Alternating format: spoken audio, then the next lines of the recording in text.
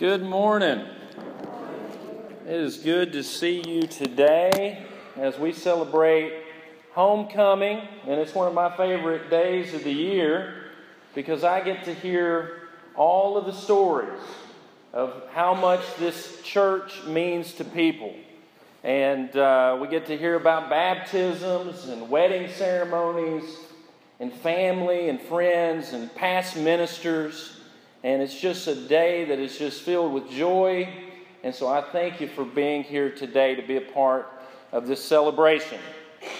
And we're going to have a meal afterwards, and we'd love for all of you to stay and be a part of that. And so today we mark and celebrate 164 years that this congregation has been in existence.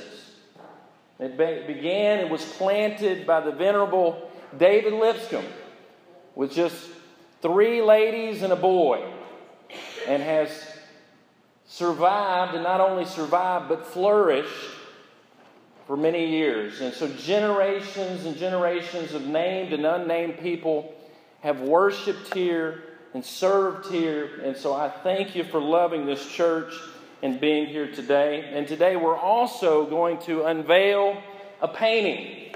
And so this is very exciting because it also marks not only 164 years, but 100 years in this building that we're going to celebrate this year. And as a result, we've commissioned an artist, Nashville artist Phil Ponder, to paint the church. And so we will be unveiling that here in just a few minutes and making available prints to everyone here today. One of the things that I love about this church, and then as long as that I've been here, that I've seen, is that God has been working here. Not just people, but God has been working here. And sometimes God has even surprised us. He's surprised us with what He's going to do. He's surprised us with resources. He's surprised us with people that have come in and have loved this work and have been a part of it. And God has been so good. So today, we celebrate what God has done at Lindsley Avenue. We give Him the praise and the honor and the glory for what He has done at 3 Lindsley Avenue for 164 years. Amen. What a wonderful thing. The Scriptures tell us, and we know that all things work together for good for those who love the Lord and have been called according to His purpose. His purpose. Sometimes we limit God. Well, that's just an old church downtown. Nobody lives down there anymore. No one cares about it. For a while, we didn't even have front doors. We had ceilings that were crumbling. And God was not limited by finances. God was not limited by resources. God has worked in this place regardless of what it looked like. Reminds me of a story about an elderly woman. And she was known for her faith. She was known for her boldness.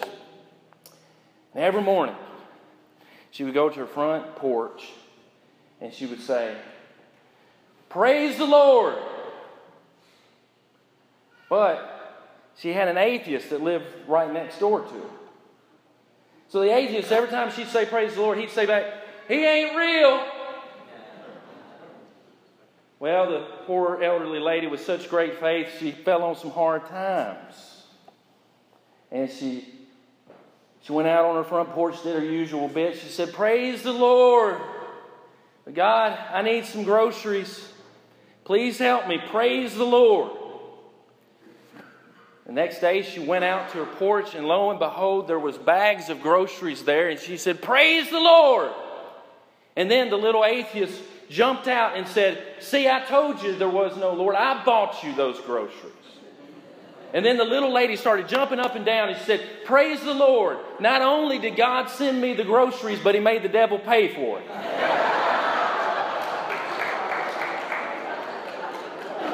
We limit God sometimes, don't we? But God is able. He is sovereign. He can work out His plan. And if we give our lives over to His will, He is so able to do great things. And today I want to talk to you about the workmanship of God. The workmanship. And today we think about the workmanship of this building that Robert Sharp, an architect, in his plan, in his vision, crafted this beautiful church. And men and women built this church. And we see the architecture and the workmanship of what was created. And we think how beautiful it is. And then we're going to unveil a painting, a masterpiece. And we're going to say how great and how beautiful is the workmanship, the detail that the artist put into this beautiful painting. But all of these things that I'm talking about today, the building and this painting, pale in comparison to what God wants to do with your life. God wants to work in your life. He wants to create a masterpiece. That's why it says His workmanship. We are His workmanship created in Christ Jesus unto good works. Now I want us to look at Ephesians chapter 2 today, because Ephesians 2 gives us the full spectrum of God's creative grace. What God is able to do in our lives. It shows us the depth and the breadth of God's transformative grace. I want you to look at it with me. Verses 1 and 3 says, "And you He made alive, who were dead in trespasses and sins, in which you once walked according to the course of this world, according to the prince of the power of the air, the spirit who now works in the sons of disobedience, among whom also we all once conducted ourselves in the lust of the flesh, fulfilling the desires of the flesh and of the mind, and were by nature children of wrath, just as others." The first picture that God gives us in Ephesians 2 concerning His transformative power is, first of all, the predicament, the situation that we're all in. And it says that when we're in our sins, which all of us have sinned, for all have sinned and come short of the glory of God, we are dead in our trespasses and in our sins. Before you can understand just how amazing grace is, before you can understand just how powerful the workmanship of God is, you first have to understand there's something wrong. There's something broken, and that we're dead spiritually in our sins. What is death? James said that death is the separation of the body and of the spirit. And ultimately, spiritually, if we are apart from God, if we have been separated from God, Isaiah 59, 1 and 2, we have experienced spiritual death. For the wages of sin is death. But the gift of God is eternal life through Jesus Christ, our Lord. Paul describes this life as being dead in our trespasses and sins because we are separated from the living God. I once heard a story about a man by the name of Donald E. Miller. And in 1994, Donald Miller was declared dead by the court. And the reason why he was declared dead is because his wife needed to formalize his death because his daughters needed Social Security. He just disappeared. He vanished, and he was presumably dead for 20 years. And then, lo and behold, one day, he shows up on his wife's front lawn. Alive. Alive. And he told the judge, it kind of went further than I expected it to. I just kind of took off and ended up in different places. And so he was in court to reactivate his standing as being alive. Can you imagine that? He's testifying in a court that he's alive. What did the judge say? The judge said, there is no mechanism within the law to reverse a declaration of death. And he said, I don't know where that leaves you, but you're still deceased as far as the law. You see, the law, there's nothing in the law that can make you alive. And the same is true spiritually. The law can't bring you back. It's only by the grace of God that can quicken you, that can enliven you. It's only through the grace of God, because the law is indivisible. Remember James, he said this, listen to this, for whosoever shall keep the whole law, yet stumble in one point, he is guilty of all. That's all it takes to be guilty of the whole law, because it's indivisible. And if I break one point of the law, I've broken the whole law, and I stand condemned before God. It also says that we walked according to the course of this world, that we love the things of the world prior to Christ. John says, do not love the world nor the things of the world. If anyone loves the world, the love of the Father is not in him. And we walked according to the flesh and not of the Spirit. We were separated from the life-given Spirit of God. And as a result, our thinking, our understanding, and our reason was distorted by sin. Think about it. Have you ever been shocked at the hardness of heart that you see in the world? Have you ever just been shocked for the lack of empathy that people have? Or the opaque understanding that people have? They just don't understand anything, it seems, anymore. Have you ever been shocked? It's because of sin. But the story is, it doesn't stop there. In verse 4, it has one of the most amazing verses here. Listen to what it says. But God. No matter who you are in this room, this verse applies to you. The way things are going outside of Christ is not the way that we want to go. But God didn't want to leave us in that state. It says, but God, who was rich in His mercy for His great love wherewith He loved us. He stopped us in our sins through Jesus Christ. It is through Christ. It is through His mercy that we find it. But while we were yet sinners, Christ died for us. It goes on to show what our destiny is in Christ, verses 5 through 7. And when we were dead in our trespasses, made us alive together with grace. By grace you have been saved, and raised us together, and made us sit together in heavenly places in Christ Jesus, that in the ages to come He might show the exceeding riches of His grace and His kindness toward us in Christ Jesus. One time, C.S. Lewis was asked at a comparative religions, what's the distinctive thing about Christianity? And he said, that's easy. It's the grace of God. Because all other religions, no matter what they are trying to work to get to a certain place. But Christianity is ultimately about the grace of God and not of works. It's about His creative grace. Remember the psalmist of old, he says, I am fearfully and wonderfully made. I will praise Thee. God's creative grace, that He has made you alive, that He's created the world. The builder of all things is God. The great Russian novelist Dostoevsky, probably the greatest Russian novelist of all time. At one point early in his life, he was considered a political dissident. And in fact, he was imprisoned. And they gave him the death sentence. And he, with some other men, put on burial shrouds.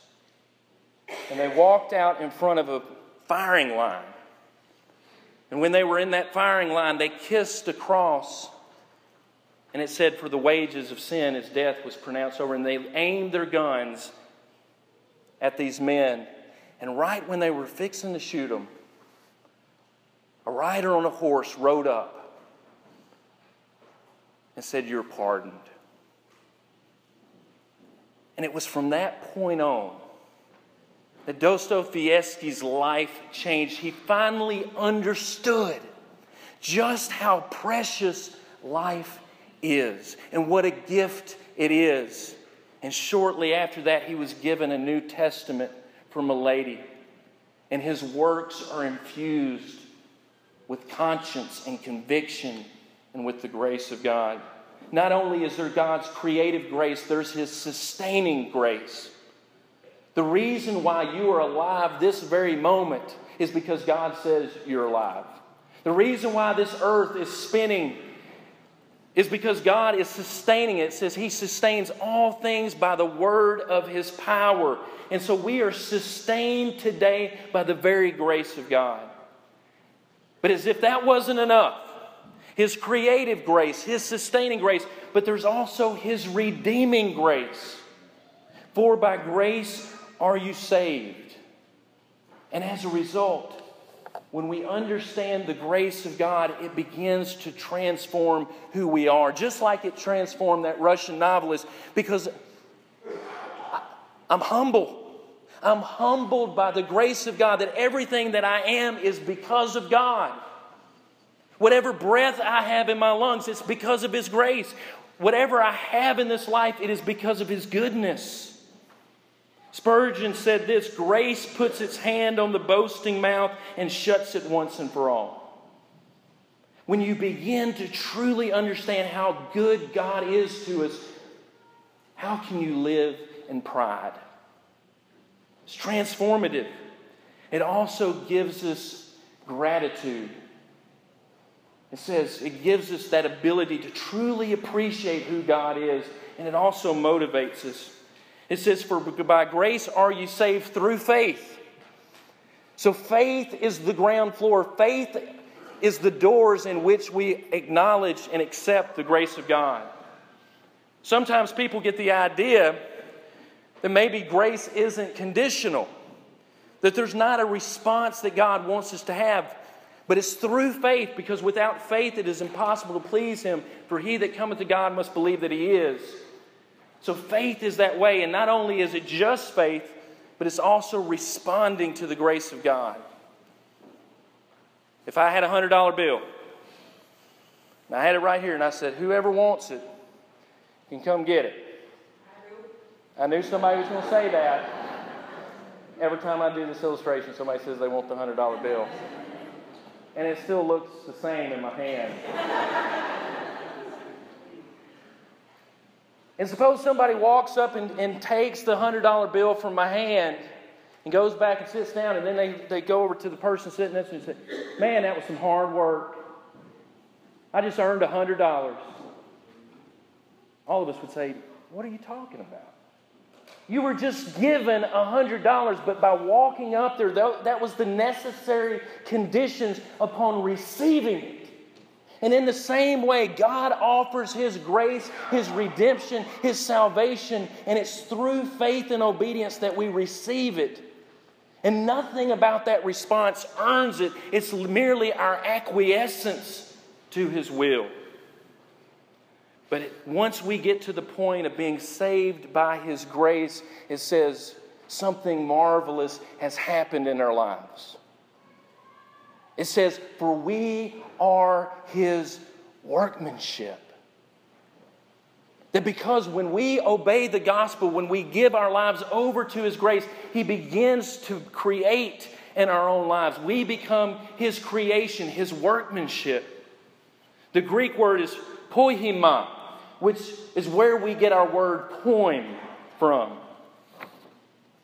One of the greatest examples to me of workmanship, and we're going to see a great example here in just a minute. But one of the greatest illustrations of workmanship to me is the Sistine Chapel. How beautiful and illustrious that chapel is, that 25,000 people a day walk in there and are overwhelmed by what that artist created. And Michelangelo, he considered himself to be a sculptor, but yet he has the second most famous painting of all time behind the Mona Lisa. He described his work as torture. In the movie that they made about Michelangelo, they had him laying down painting, but that's not how he painted. He painted for 4 years looking up. Can you imagine the pain of that? And he saved the picture of God till the very end. Out of the 12,000 square feet and 300 figures. One person once said of it, without having seen the Sistine Chapel, one can form no appreciable idea of what one man is capable of achieving. One day, he was painting in the corners of the chapel, and a friend came in and he said, "Nobody's going to notice what's in the corners." And Michelangelo responded, "God will. God will know what's in the corners of this chapel." And as great and as beautiful as that chapel is, it's nothing to what God can do in our lives. The workmanship that God wants to create in your life. Because God wants to create the greatest purpose and meaning in our lives. Let your light so shine before men that they may see your good works and glorify your Father which is in heaven. It says that we are created unto good works. That because we are saved in Christ, it motivates us to begin a new life instead of destruction. It's being creative and constructive in our lives. And God's grace is so powerful. And many times I hear people discount what God can do. Yeah, God can do that in your life. God can do that in someone else's life. But He can never do it in my life. But have you read the Scriptures lately? Have you read who's in the Bible? Because Noah was a drunk. Abraham was too old. Isaac was a daydreamer. Jacob was a liar. Leah was ugly. Joseph was abused. Moses was a murderer. David had an illicit affair. Gideon was fearful. Rahab was a prostitute. Timothy was too young. Elijah was suicidal. Isaiah was naked. Job went bankrupt and was bereaved. John the Baptist ate locusts, which we're not having later on. Peter was hot-tempered. Mary Magdalene was demon-possessed.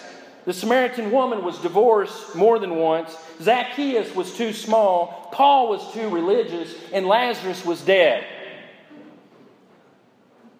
And if God can work in their lives, He can work in yours. It is for by grace ye are saved through faith. What a beautiful lesson. And we are His workmanship, His creation.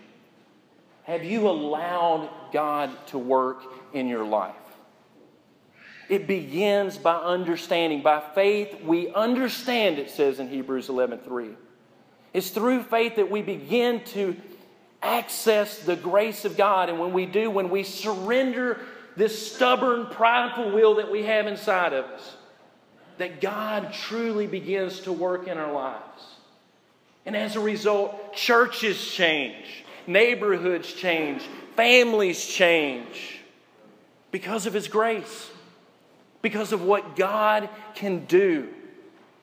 With God, all things are possible. If you haven't obeyed the gospel today, we want to give you that opportunity to accept the loving grace and mercy of God. To turn from those sins that separate us, those sins that kill us, and to confess Jesus to be the Son of the living God and be baptized, immersed into His body, the church.